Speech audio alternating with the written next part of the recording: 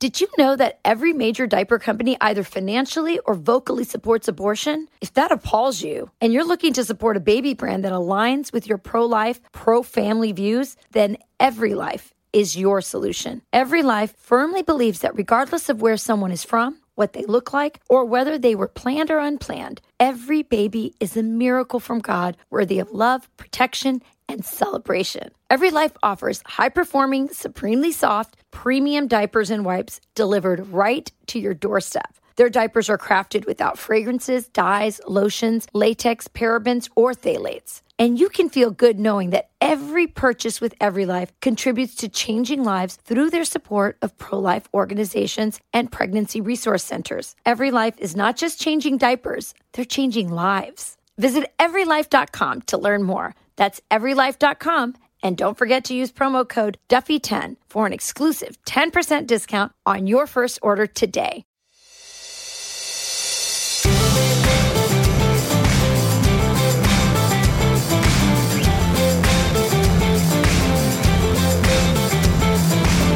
Hey everyone, welcome to From the Kitchen Table. I'm Sean Duffy, along with my co-host for the podcast, my partner in life, and my wife, Rachel Campos. Duffy. Sean, it is so great to be here, even though we're separated today. I know. I'm over in South Carolina right now because we're going to film Fox and Friends. We're going to do the show right here in South Carolina because of the big primary, which appears to be a blowout for Donald Trump. And then I'm heading off to Arizona to do some reporting for Fox and Friends on the border. So we're a little separated, but our topics are, well, at least some of them are still about love, Sean. Oh, it's love across the airways. I like it. Yeah, so we're going to, listen, I came across a very interesting article and study about finding love versus creating marriage. And it really kind of synthesized what you and I have been talking about in terms of how to have a great marriage. And it just did a really great job of articulating some of the things we've been talking about. So I want us to unpack that. Finding love versus creating marriage. These are two different things. And if you want a great relationship, a great marriage, a long-lasting marriage, you got to understand the difference and how to create a great marriage. There's some tips in there. A lot of them match up with ours, so I thought we're going to unpack that. But before that, we're going to do some of your questions because they were really great this week. And some of them have to do with Lent. I have a couple questions on Lent. So, Sean, you know, last week was Ash Wednesday. We're in the Lenten season. The kids and I are praying the rosary before you even get home because I'm afraid if we wait for you, they might fall asleep. So we start before you get there, and then we do a quicker prayer when you get home from the bottom line. But the question here is, what are you giving up? This is a pretty basic one. There's a little other ones as well. This one is, what are you giving up for Lent? What are the kids giving up for Lent? What's going on? Yeah, so we always think about Lent oftentimes and what are we going to give up? But there's another philosophy that you can give something up or you can try to be more intentional about something else. And so I've been more intentional on my prayer life and with the kids. And we talk a lot about sometimes religion and faith can become feminized in homes if men don't step up and lead.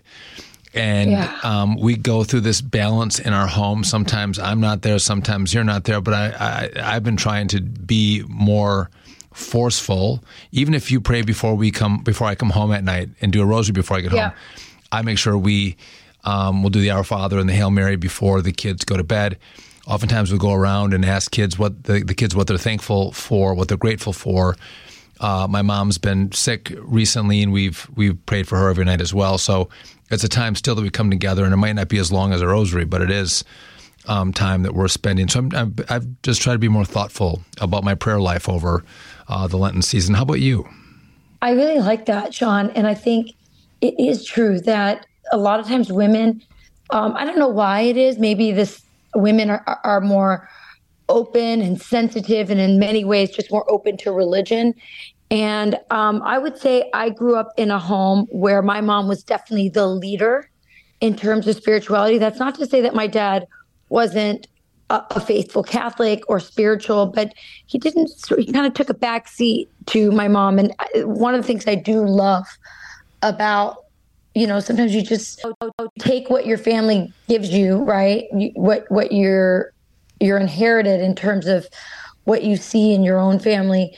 And if you're intentional about it, you can duplicate it, but even at times improve it and make it better. And I do like that you have taken that role on, and you're trying to be more intentional about it. Even this Lent, I think that's important. And I think it's really it's important for boys to see men lead in faith. Otherwise, they see faith and religion feminized, and sometimes they can reject it. So again, so I've been thoughtful on that. How about you, though? What have you done this Lent season? So my Lent is, I'm trying not to be too hard on myself because it's been a slow ramp.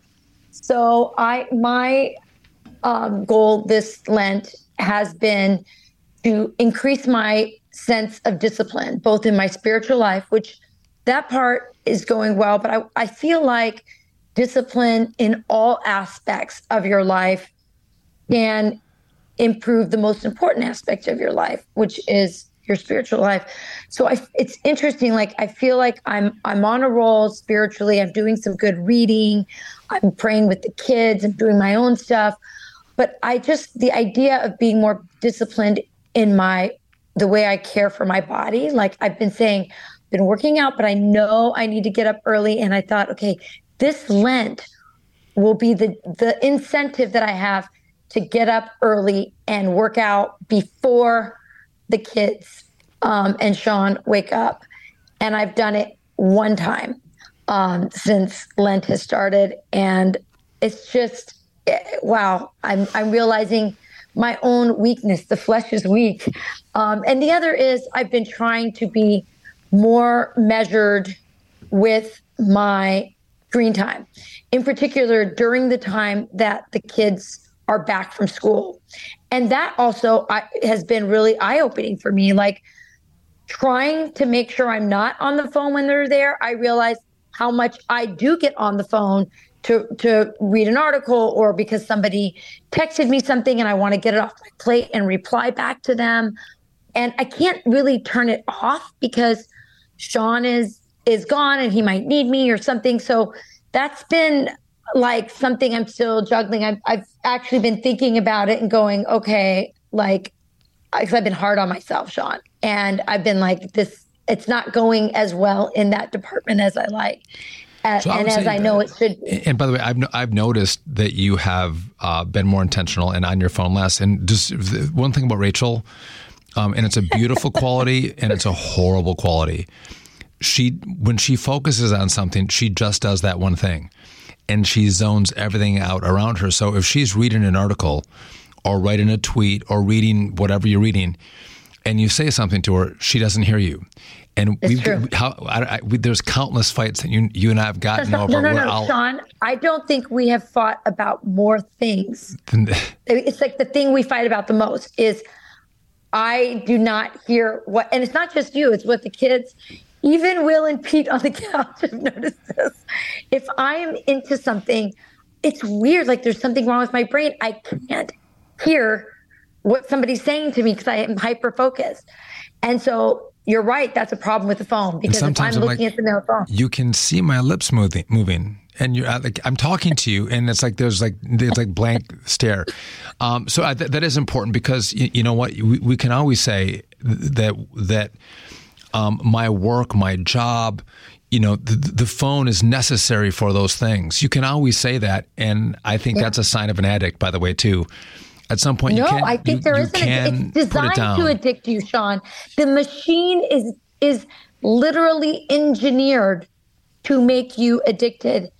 And there's no question that I've noticed as I've tried to wean yourself off of your phone, just even during a period of time, how often I'll pick it up just to check on something. And boy, if that something is something that I'm engaged in, or I feel like I have to return it takes my attention away. And this is, I think, actually the hardest thing I'm having to work on during Lent. And I'm hoping it's called addiction. And also, I want to model. I want to model it better for the kids too. It's not easy when you're trying to rid yourself of addiction. It's really hard. So we appreciate your effort, honey. So let's go to this. Someone asked us again. We got some Lent questions. So, what is the hardest thing that you ever gave up in Lent? But can I say one? Before we do that, I want to make one other comment. So as I saw the questions come in for today's podcast on Lent, and I'm like, oh shoot, it's Friday, and you made bone broth a couple days ago. And it's been sitting there for 3 days. And by the way, bone broth is fantastic. And I flippin' had bone broth before I, came into the studio. Were there pieces of meat in it? Not many. Does it count? No, not much. Listen, it's bone. It's not really meat. Yeah, I don't. It's not really meat. It's just broth. If we're technical, I think they threw a flag on my play. And again, you got to wake up and go, oh, it's Friday. I'm not having. And just my day got away, and I'm like, I'm going to have your bone broth. And anyway, which goes to the point of striving for perfection doesn't mean you're always perfect. And like even you talked about your ramp up, even those Catholics who are out there or not Catholic, if you want to, participate, you may not be perfect for the first week or the first, 10 days, but you have 40 days of Lent. You can strive for perfection in, whether you're going to try to do something or give something up. And I think that's really important. Just because you make an error or a mistake or you haven't been perfect in what you've done, there's, don't be discouraged. Start at this moment, this day, this hour to continue on your effort in doing something that reminds us of our faith and Christ's sacrifice. Yeah, it's important to remember why we're doing it. That's right. Jesus was in the desert for 40 days. This is our small sacrifice. And I have been really disappointed in myself. So the question was, what's the hardest thing that you've ever done for Lent? And I would have said before this Lent, it was when I gave up chocolate, because Sean knows how much I love chocolate. And that was really hard for me. And it wasn't just chocolate. I gave up chocolate and dessert. So I didn't have any chocolate or dessert. And that was really hard. But I have to say, Sean, this is harder. And this had a parameter. Like it was literally from the time the kids come home until they go to bed. And I'm struggling with just that, which tells me a lot more about my addiction and also like how I'm modeling it for the kids, like not really good. So I'm gonna not beat myself up over it, but I do want to hold myself accountable for having failed, and I'm not doing a good job. So there you go. So mine was it was probably 15 years ago when we were in Ashland, Father Joseph, when we were going down to Mass right south of Ashland, and I love coffee. I drank coffee all the time, and I'm like, you know what? I'm going to give up coffee, and I did, and it was the hardest, kind of worst thing that I think ever done. And I didn't at that point I didn't realize that you get a reprieve on Sunday, that I could have had coffee on Sundays. And so I went straight through the whole 40 days without any coffee. Now I will note that I did a lumberjack show, and there was this thing there where they were giving away Red Bull. I never had Red Bull. They gave me a case of Red Bull for free, and I did have a few Red Bulls. So I don't think that's necessarily. I'm not going to throw a flag on that play. But when I was really tired, I would have some Red Bull. But I gave up coffee. Liquid caffeine. That was liquid caffeine. It was. There's no caffeine in that. But I didn't do caffeine. I did coffee, and I stuck to it all 40 days. So that was really hard for me. And again, sometimes the harder it is, the more meaningful it is as well. So. There's no question about that. By the way, for those who are Catholic, I didn't know until I was an adult that. Because Sundays are considered feast days for us, right? So Sundays of Lent, you actually are allowed to break your fast or your penance during Lent. And so I didn't know that till I was into my adulthood too, well into my adulthood. I think I was in my 40s when I figured that one out. So I know if you're not Catholic, you kind of are probably chuckling at all the rules us Catholics have, but that is part of our discipline. We have a spiritual discipline that's part of what we do. And we also have traditions, and giving up something for Lent is definitely one of those. Sean, can I ask you before we move on from Lent, you used to be a beer drinker. Now you don't drink beer as much, but back in the day, would it have been harder for you to give up coffee or beer? Oh, coffee for sure. But by the way, just I want to be really clear. I have not cashed in my man card. I love beer. I love beer. You don't get as much as you used to when you were younger, though. Oh, and I don't, because it makes you fat. I just you drink something with age and drinking beer. Just I'm like, I wear it's like liquid fat around my waist. But I'm sorry. I'm sorry though. In the summer, still I'll go, and anyway, I've found some better than even I'm not a beer drinker, but if the day is hot enough, it's in the summer and you're at the lake, nothing tastes better. So if you really are a beer drinker, I can understand that as like a deep. By the way, I don't have any rules around my beer drinking. When I do it, I'm like, I'll put ice in a glass and pour my beer in the ice and drink it. I like it really cold. And some people get disgusted by that and they'll say it dilutes it. I don't care. Ice cold beer, there's nothing better. But again, I got to keep you around. I got to keep you around. So I can't be drinking beer and getting pudgy. I got to keep Mama in the saddle. All right. Keep her around. Okay. Okay, that's fine. No. I appreciate it. No, listen. You can't kick me on the table. You cannot kick me on the table because we're not at the same table. I totally no. There's nothing to kick on the table. I agree with you completely on that.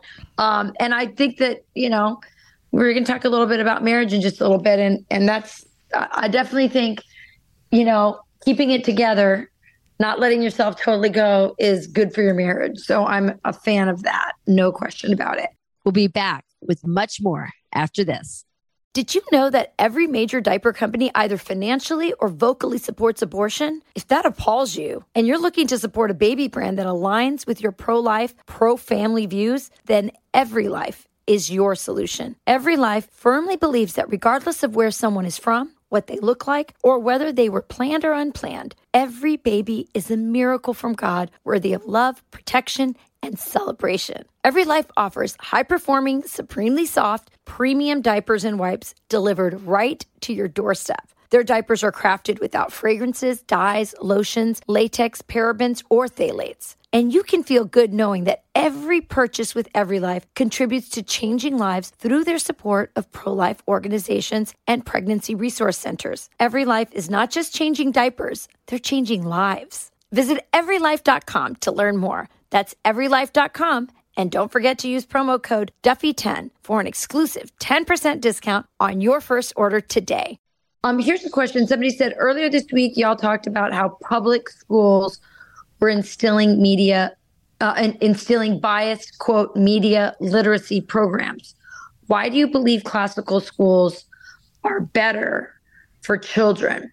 So I love this question. Before I give you the answer to that, I want to tell you something that I just saw today.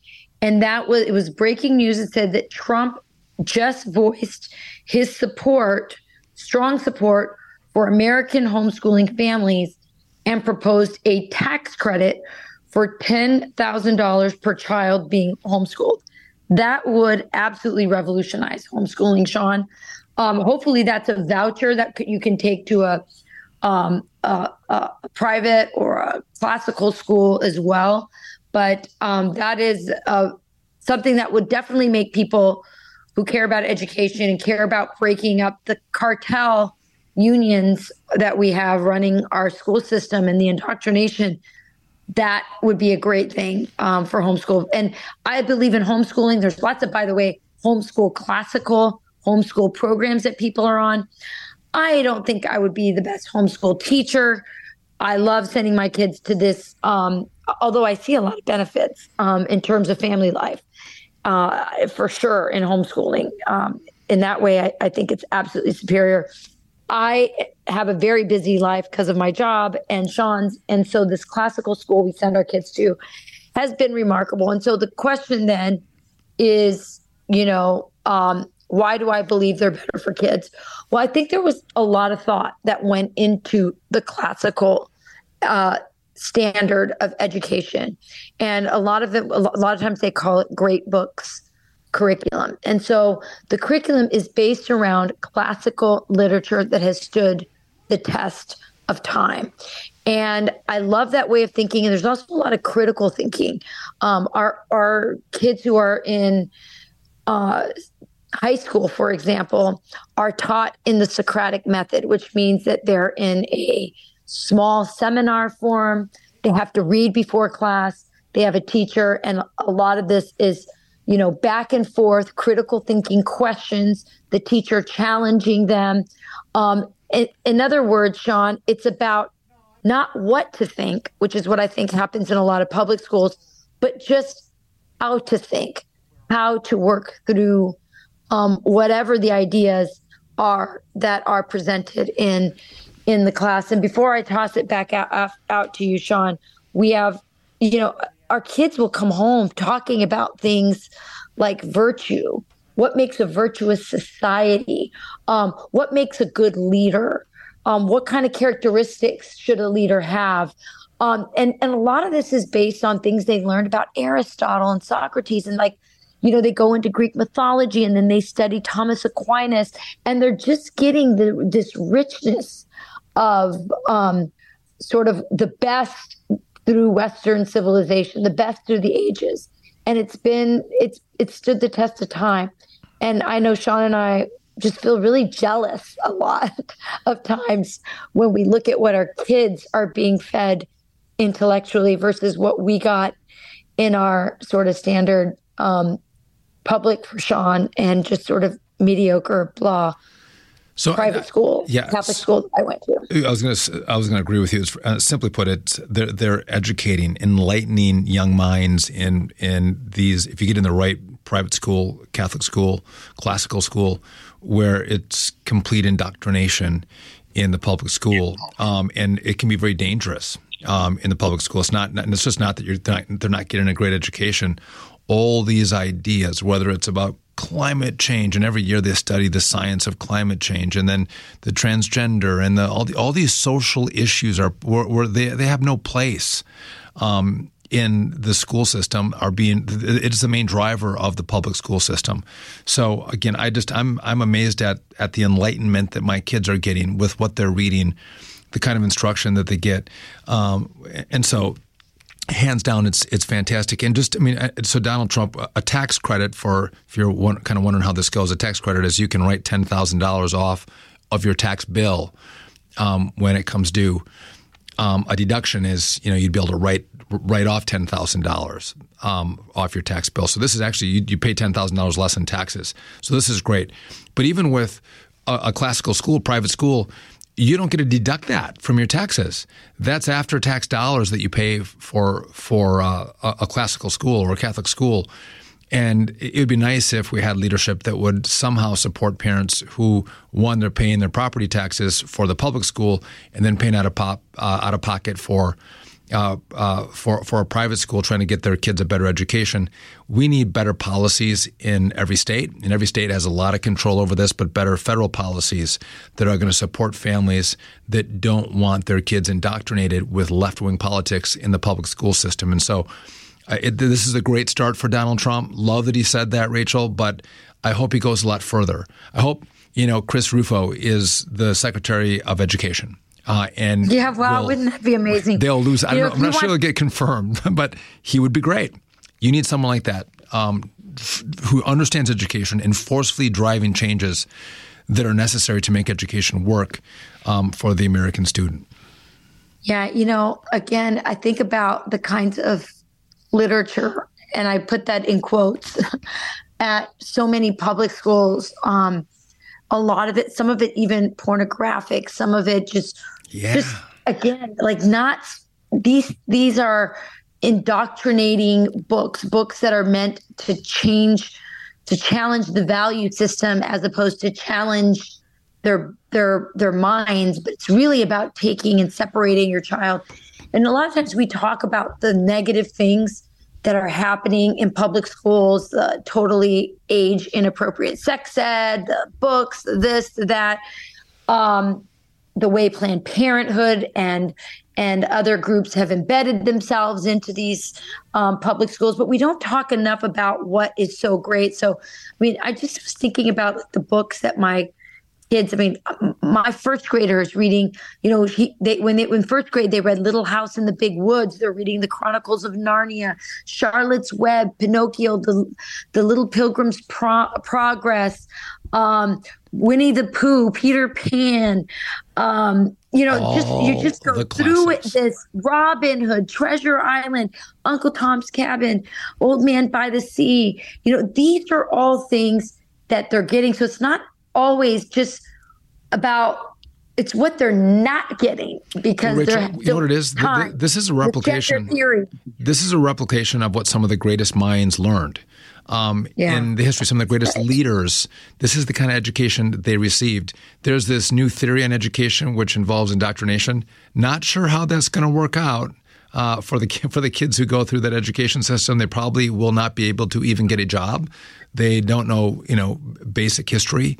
But again, going to what our forefathers had done that has been very successful in enlightening minds and creating free thinkers. That's what you get in a classical school. So, all right, Rachel, let's move on to this, because someone wanted to get our thoughts on this social media post, and I'll let you set it up a little more. But this is a mom who posted a note that she left for her babysitter, where she said, when the baby's sleeping, there's a few extra chores I'm going to give you the option to do, and if you do them, I'm going to pay you this amount.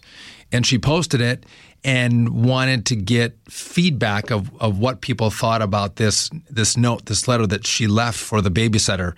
And this has taken the internet by storm, social media by storm.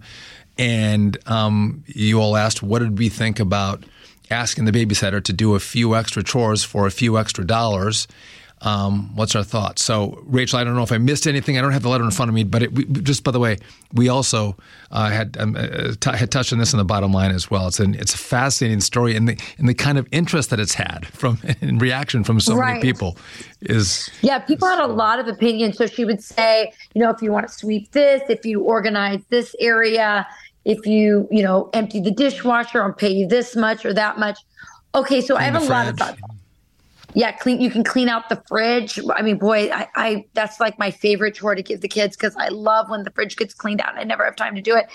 And I do actually pay my kids a little extra, or I offer them some sort of reward if they clean out the fridge. So, okay, I have a lot of thoughts on this, Sean, because I was a babysitter. I think that's why I have a lot of kids and I like kids. I grew up babysitting. That was my main source of income when I was a kid.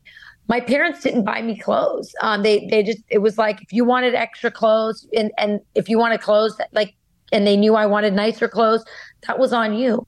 So every Friday and Saturday night, I babysat. During the summer, I babysat. I loved making money babysitting. And I wanted to be the person that they wanted the most to babysit, these families that would call me, that I just kind of did these things. Like if I saw there was a laundry basket with clothes in it, I would just fold it.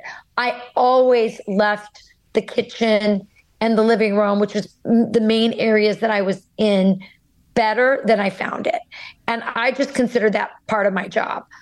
I get that, maybe times have changed and it's much harder to get a babysitter these days if you need one. And so I love this. I think it's entrepreneurial. She made it clear, I want you watching the kid first, but once they go to bed, you just are sitting there watching TV or on your phone. If you want to make extra money, here you go. I love it. And I couldn't believe that people were critical of it. There were some people that said, well, I think you should have offered more for cleaning out the fridge. Okay. But there were also other people that just didn't think this was appropriate. So listen, Rich, I love your take because you were a babysitter. I don't think anyone in my, 10, 12, 14-year range wanted to leave me with their kids. But that's a different story. I think this is, a simple offer with a simple, option to take it up. And if the babysitter doesn't like the price, doesn't like the job, they can just babysit the kids and sit around and watch TV when the baby goes to sleep and not make any extra money. But the go-getter kid, that's listen, some things I think I'm getting a great, pay for. Unload the dishwasher, but I don't want to unload the fridge. You can pick and choose. you have a menu of things you can do to make extra cash while the parents are out. So I love the opportunity to make more money with no obligation to do it. But to your point, Rachel, if you had the little go-getters out there, they would go, you know what? I know the mom wants this done in the house. I'm going to do it because I want her to call me next time to babysit for her kids, because I was really attentive to what she would have liked to have had done. And again, that gets you being a great worker gets you more work, and that's a great lesson as a babysitter that also applies to life itself. I also got tips, Sean. I also got tips. So if the mom and dad came home and everything looked kind of sparkly and nice, when they would drive me home, my favorite part of the night was getting into my house and counting how much money I got. So who are better tippers? If moms or dads, if moms paid you versus dads paid you, who are better tippers? Was there a gender breakdown of who might give you a little extra cash? You're like, the mom is paying me. I wish the dad was because I get more from the dad, or vice versa, or no correlation between moms or dads. I don't know, because I don't know if the mom gave the dad the money and then the dad drove me home, or the mom drove me home. I don't know. I honestly don't know, but I could tell that. Like, first of all, there were certain families that paid more. One of them, they lived. I loved when they called me. They were lawyers. I think the dad was a lawyer. I don't remember what the mom, but they were just great tippers. And I could tell that my tips were commensurate with how well, and tidy everything looked. I think they just they didn't expect it of me, but they just noticed that I had that extra, whatever, and and probably the people that babysat for them when I didn't do that. So they extra special liked me because of that. And I don't know, I loved babysitting and I loved getting tips. So this whole idea, I would have been down with this. But now in our house, we don't hire babysitters much because we have a lot of older kids who are there, and we kind of consider it sort of part of the family deal. But I do pay my kids extra when they do things above and beyond. So cleaning out the fridge, I will sometimes pay them, or I'll say, if you guys clean out the fridge, we can make cookies after, or I can do stuff like that. Or every spring we clean out the garage, and I do pay the kids to help me do that. So I'm down with that. But there's been times also where they're like, I'll clean my room and you're going to pay me how much? We're like, well, this has gone too far. No, that's not, part of, you don't get, no, there's no payment for you don't get paid for doing what you're supposed to do. Get your butt up there and clean the room. That's right. That's right. It's above and beyond stuff. Okay, let's go to the topic you teased at the start of the show, Rachel. This article that came out on a study on marriage. Right. So this is the Institute for Family Studies, which I love. I just love this site. I've been going to it for years.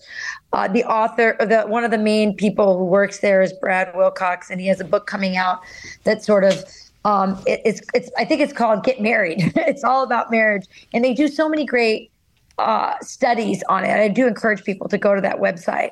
But this is about the difference between finding love versus creating marriage, and sort of also these cultural myths we've created about, soulmates. And I believe you're my soulmate, Sean. And I would say that I have said it. If somebody said, who's your soulmate, I would say Sean Duffy, of course. But I also think that, or at least this article, I agree with this article when it says that idea of a soulmate has a downside. And the downside of it is that it presumes okay, so you and I are soulmates, then this marriage is obviously meant to be. It should just be great from here on out.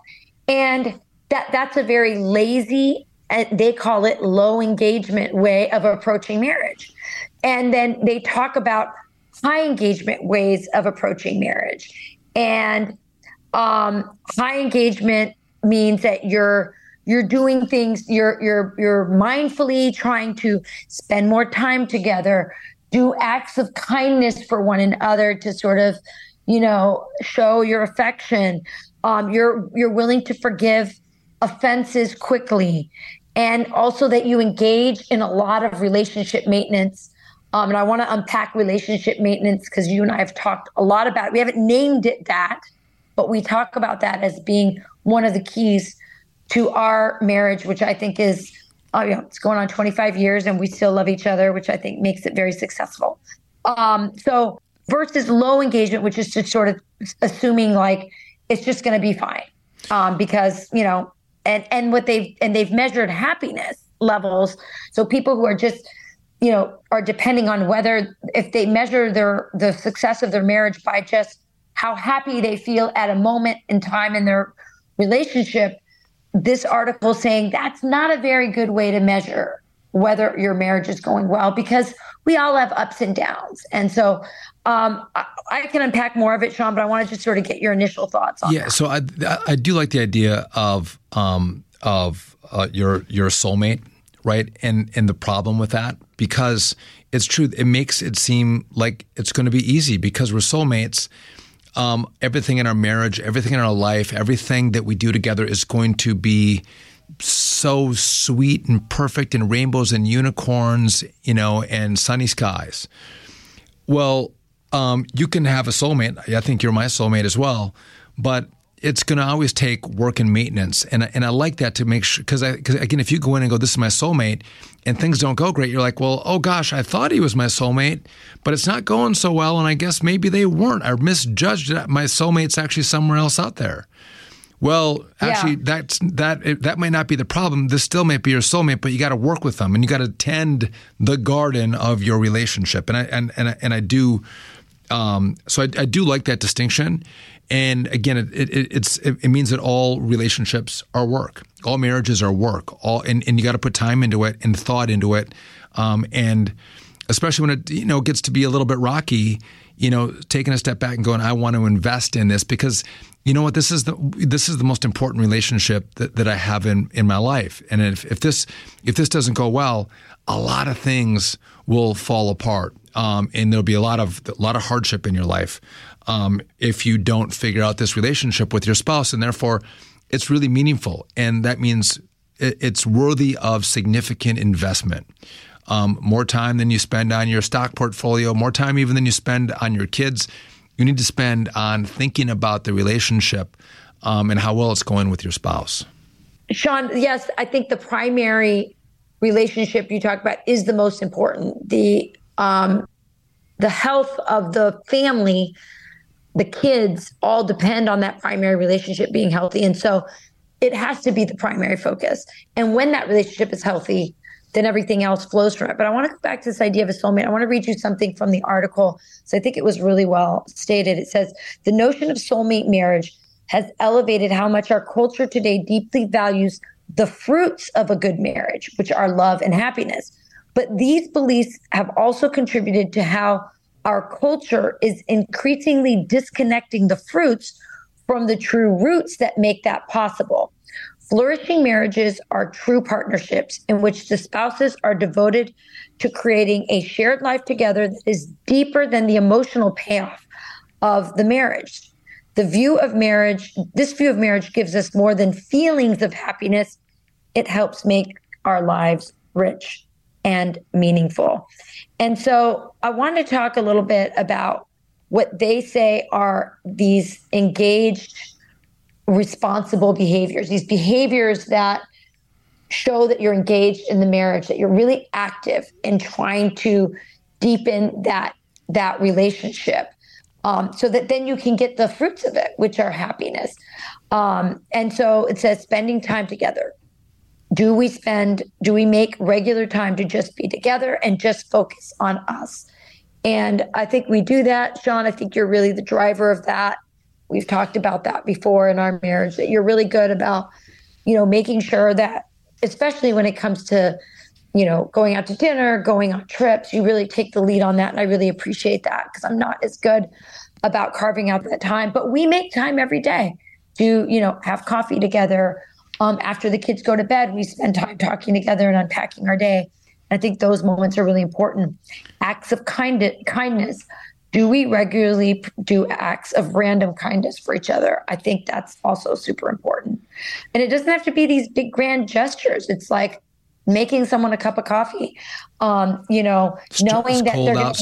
I'm going to start the car before you even know I started the car because I know you're going to leave and it's going to be warm. And you know what? It's both things happen. It's nice. It's little gestures are nice for each other, and then also recognizing the nice gesture that your spouse did for you. Oh gosh, that was so nice, thoughtful. Thank you.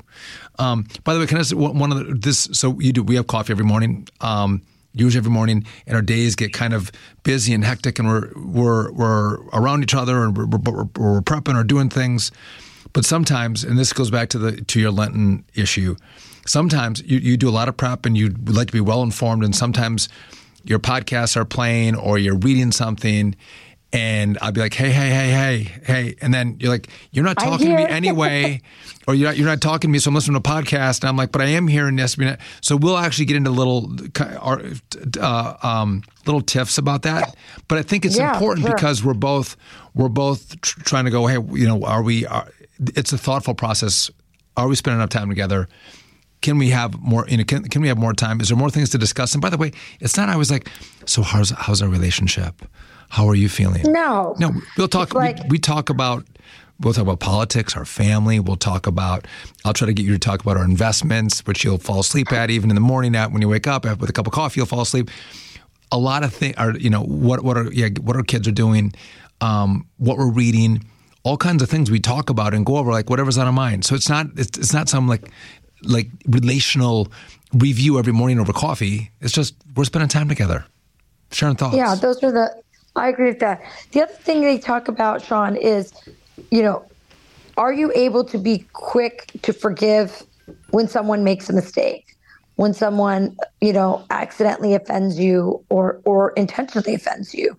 And so I think that kind of grace is really important. And you are great at that. You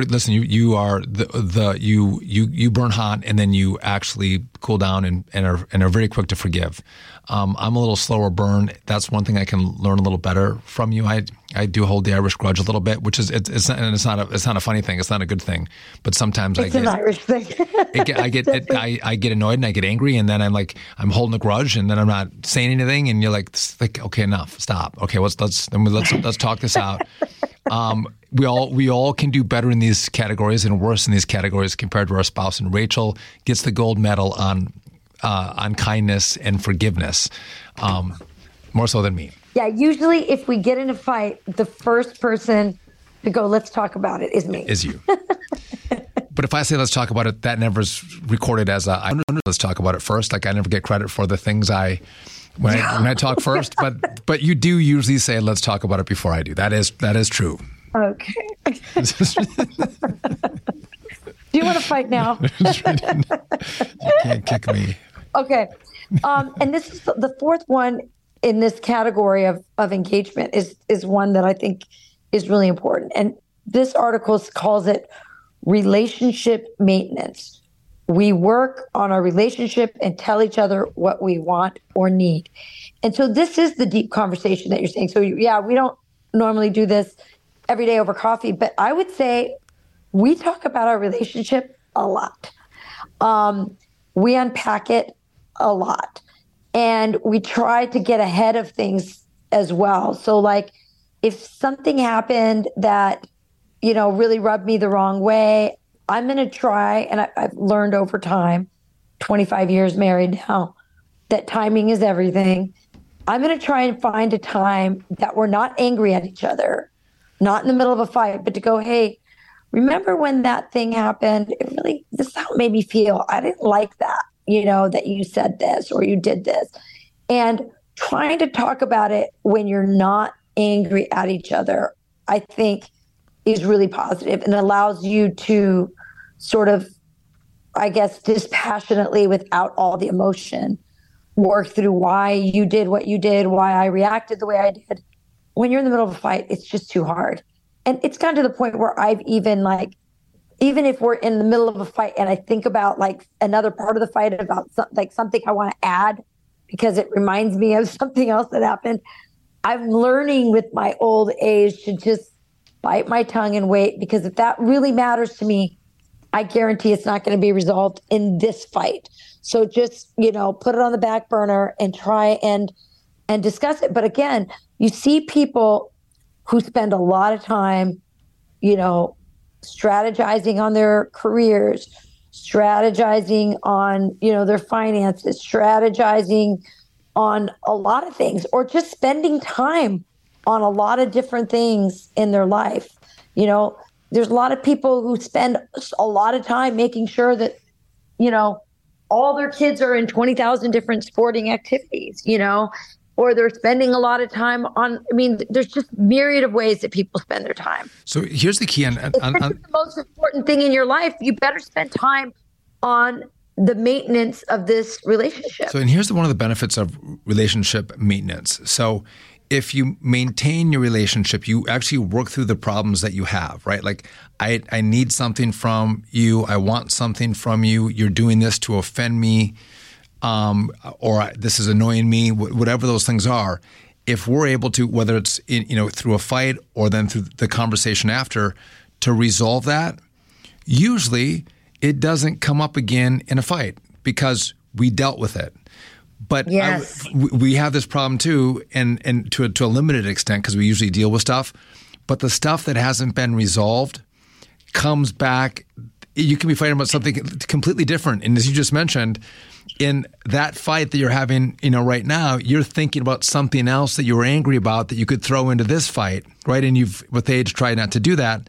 But because it's not resolved and you're still angry about it, all of a sudden, that's why, these couples can all of a sudden have a small fight that is blowing up into these massive arguments and fights and everything. The kitchen sink is coming in, which is why resolve the stuff, talk about it, come to a resolution, forgive, and hopefully it's behind you. And the next fight, this is never going to come up again for you because it's in the past. And by the way, you're really good at this. When I tell you things that I have that I need or I want or that's not working well, you've actually worked really hard to go, I'm going to try to do those things. And to varying degrees, but you've listened to me and try to, if I'm being reasonable, make moderate changes to go, okay, I can make those concessions. Or sometimes you're like, listen, I'm sorry, I'm not going to do that. That's not going to work for me.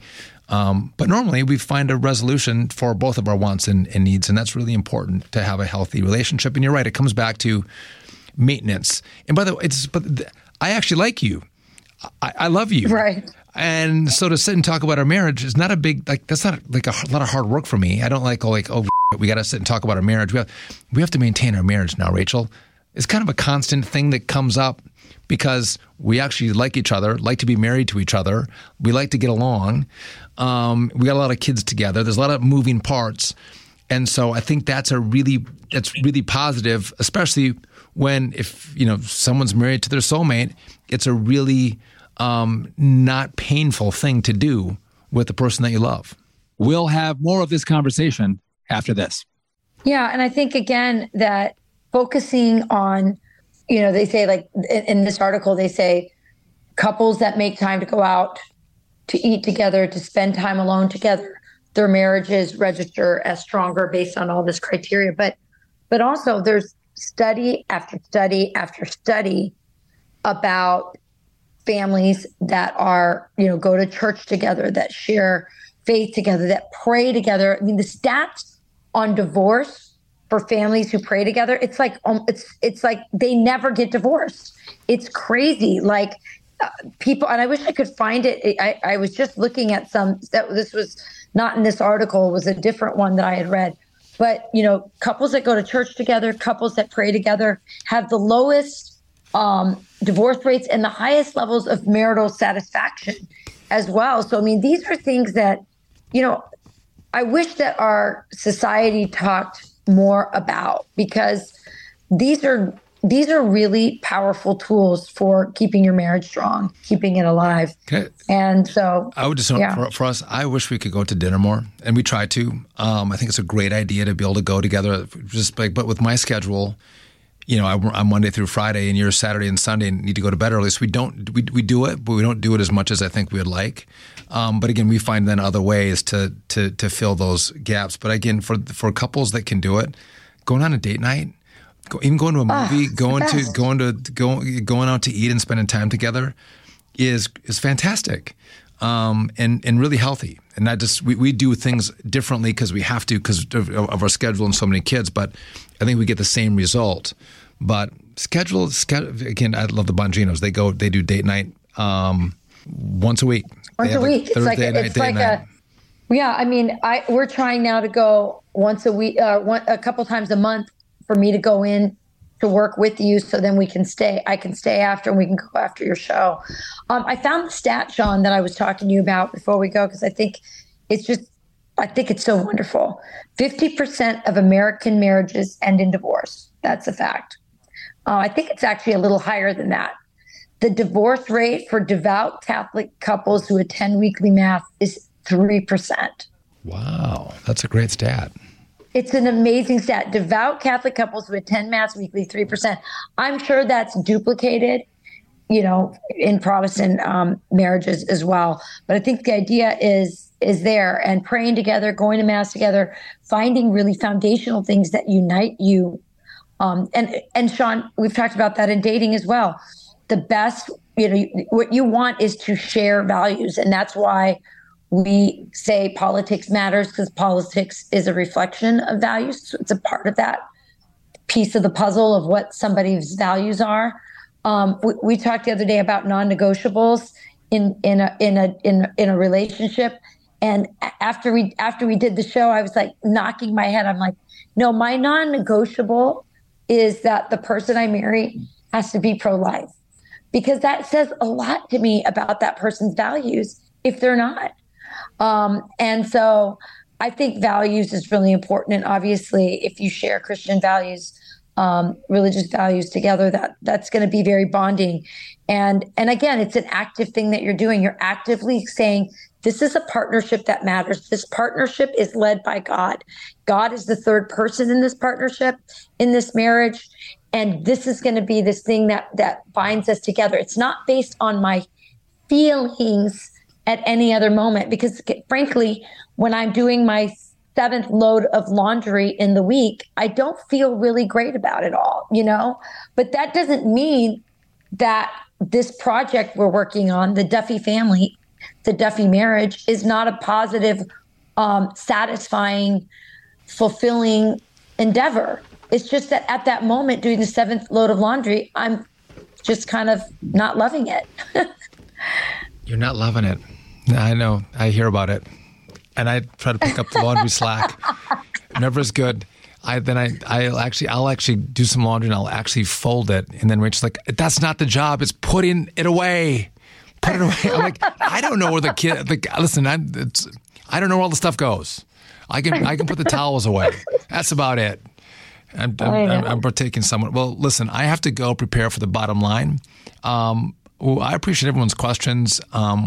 And great questions this week. Yeah, deep stuff. And by the way, I appreciate you sharing the article, because I think it encapsulated a lot of the things we talk about and think about, but it was underscored by actual studies that go, yeah, actually, it's what you're talking about is true, and a lot of what they talk about we try to do, and we do, and I think we have a good marriage, and I love being married to you, and again, it takes work and effort, and fighting through rough times to get to good times. So.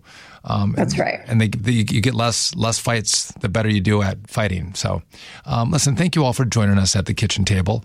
By the way, just if you're listening to it Friday night when we're dropping this, Rachel's on all weekend, Saturday and Sunday, bringing the primary in South Carolina to you. So check that out. Then the border. I think we should do next week a border podcast. If I can get you on the border, let's try to do that if we can. If you have the technological wherewithal to make that happen, that'll be fun next week. You on the border doing a podcast, maybe grab one of those Border Patrol agents, which would be wonderful. But we want to... I'll also be, Sean, with Congressman Andy Biggs down there, who's been just a real champion and shining a light on everything that's been happening at the border and to the beautiful state of Arizona, which is really... had to bear the brunt of the open border policy. Yes. So I'll be with him as well. I promise I will bring a report back from the border so y'all can know firsthand what I saw and what's happening.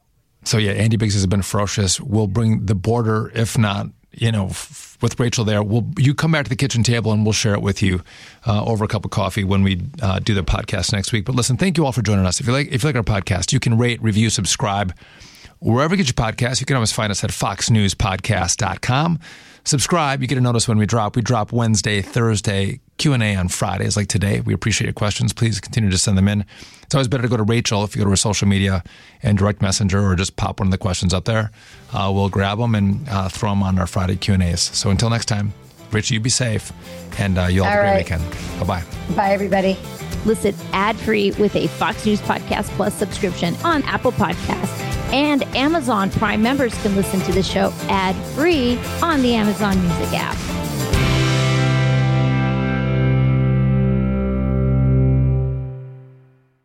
It's time to take the quiz. 5 questions, 5 minutes a day, 5 days a week. Take the quiz every weekday at thequiz.fox and then listen to the quiz podcast to find out how you did. Play, share, and of course, listen to the quiz at thequiz.fox.